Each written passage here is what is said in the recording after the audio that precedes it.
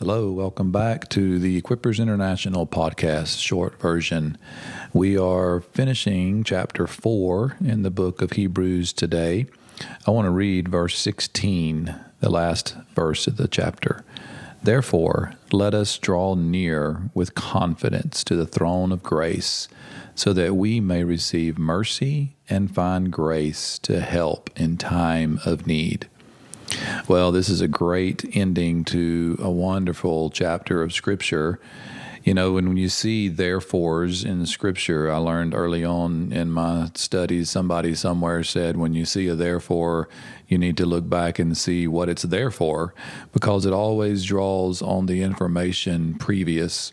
So the writer's simply saying that Jesus is this great high priest who sympathizes with our weakness. We talked about it in the previous episode. He is our fellow feeler. He feels what we feel. He has been tempted in all things in his humanity, yet without sin. So when we struggle, when we have weakness, when we are tempted, Jesus knows what it feels like.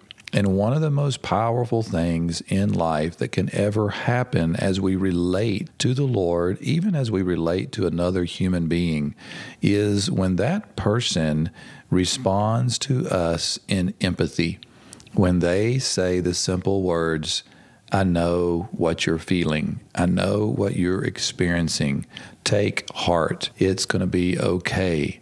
And that's exactly what the writer's trying to bring across. He's trying to tell us that since Jesus has experienced everything that we've experienced, he has the ability to come to us with empathy. He has the ability to sympathize with us. And as a result of this, we have confidence.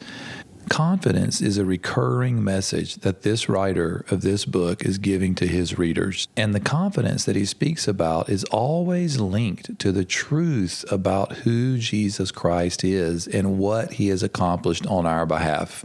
Simply put, our confidence lies in the finished work of Jesus Christ, who in his capacity as a perfect priest, the intermediary between God and man, has removed the one and only obstacle in relating to God, which is sin.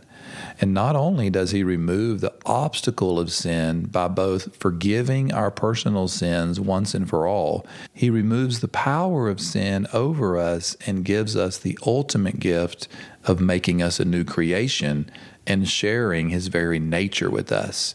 And this proves to be the greatest gift that could ever be given, and one that the New Testament writers describe as grace. As I've said before, and I'll say it again, because it's the most basic and profound understanding of the gospel, Jesus came to reveal the grace of God. John 1, 14, 15, 16, I quote it all the time.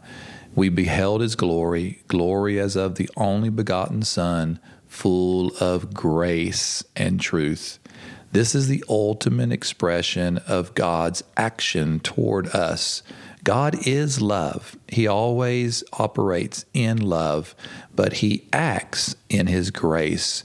His grace is extended toward us to impart his very life to us and to deal with us in ways that we don't deserve. This is why the writer characterizes God's throne as a throne of grace. You know, I did a quick cursory look throughout Scripture. There are very few times that the throne of God is characterized as a throne of something, and this is one of them.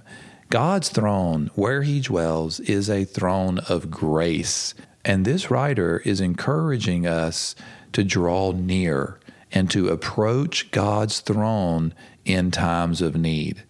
When they do this, they immediately and always find mercy and they receive grace from God. This is one of the most beautiful truths about our relationship with God, and one that when we put it into practice based on deep conviction and belief, it will completely revolutionize the way we relate to God.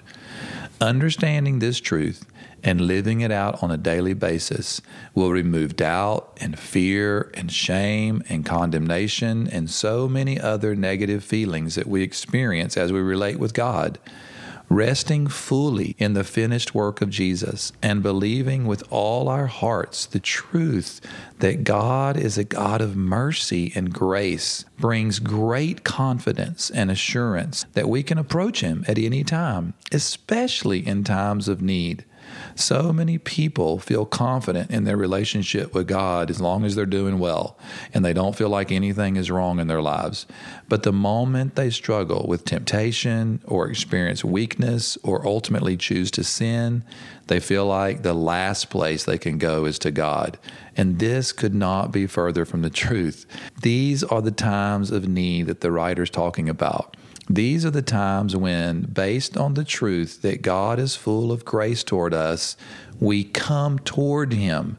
We draw near with confidence to Him so that we can receive His mercy and His grace. God's mercy is His response to our sin, and His grace is His provision for us to live free from sin. So today, I really want to strongly encourage you in this powerful, life-changing truth.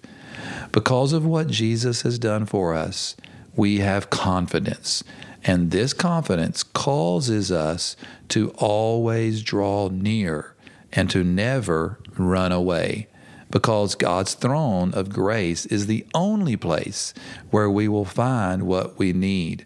And there is something very powerful and life-giving that happens in our lives when we know and experience the reality of this truth on a daily basis. So be strong and courageous and love Jesus more.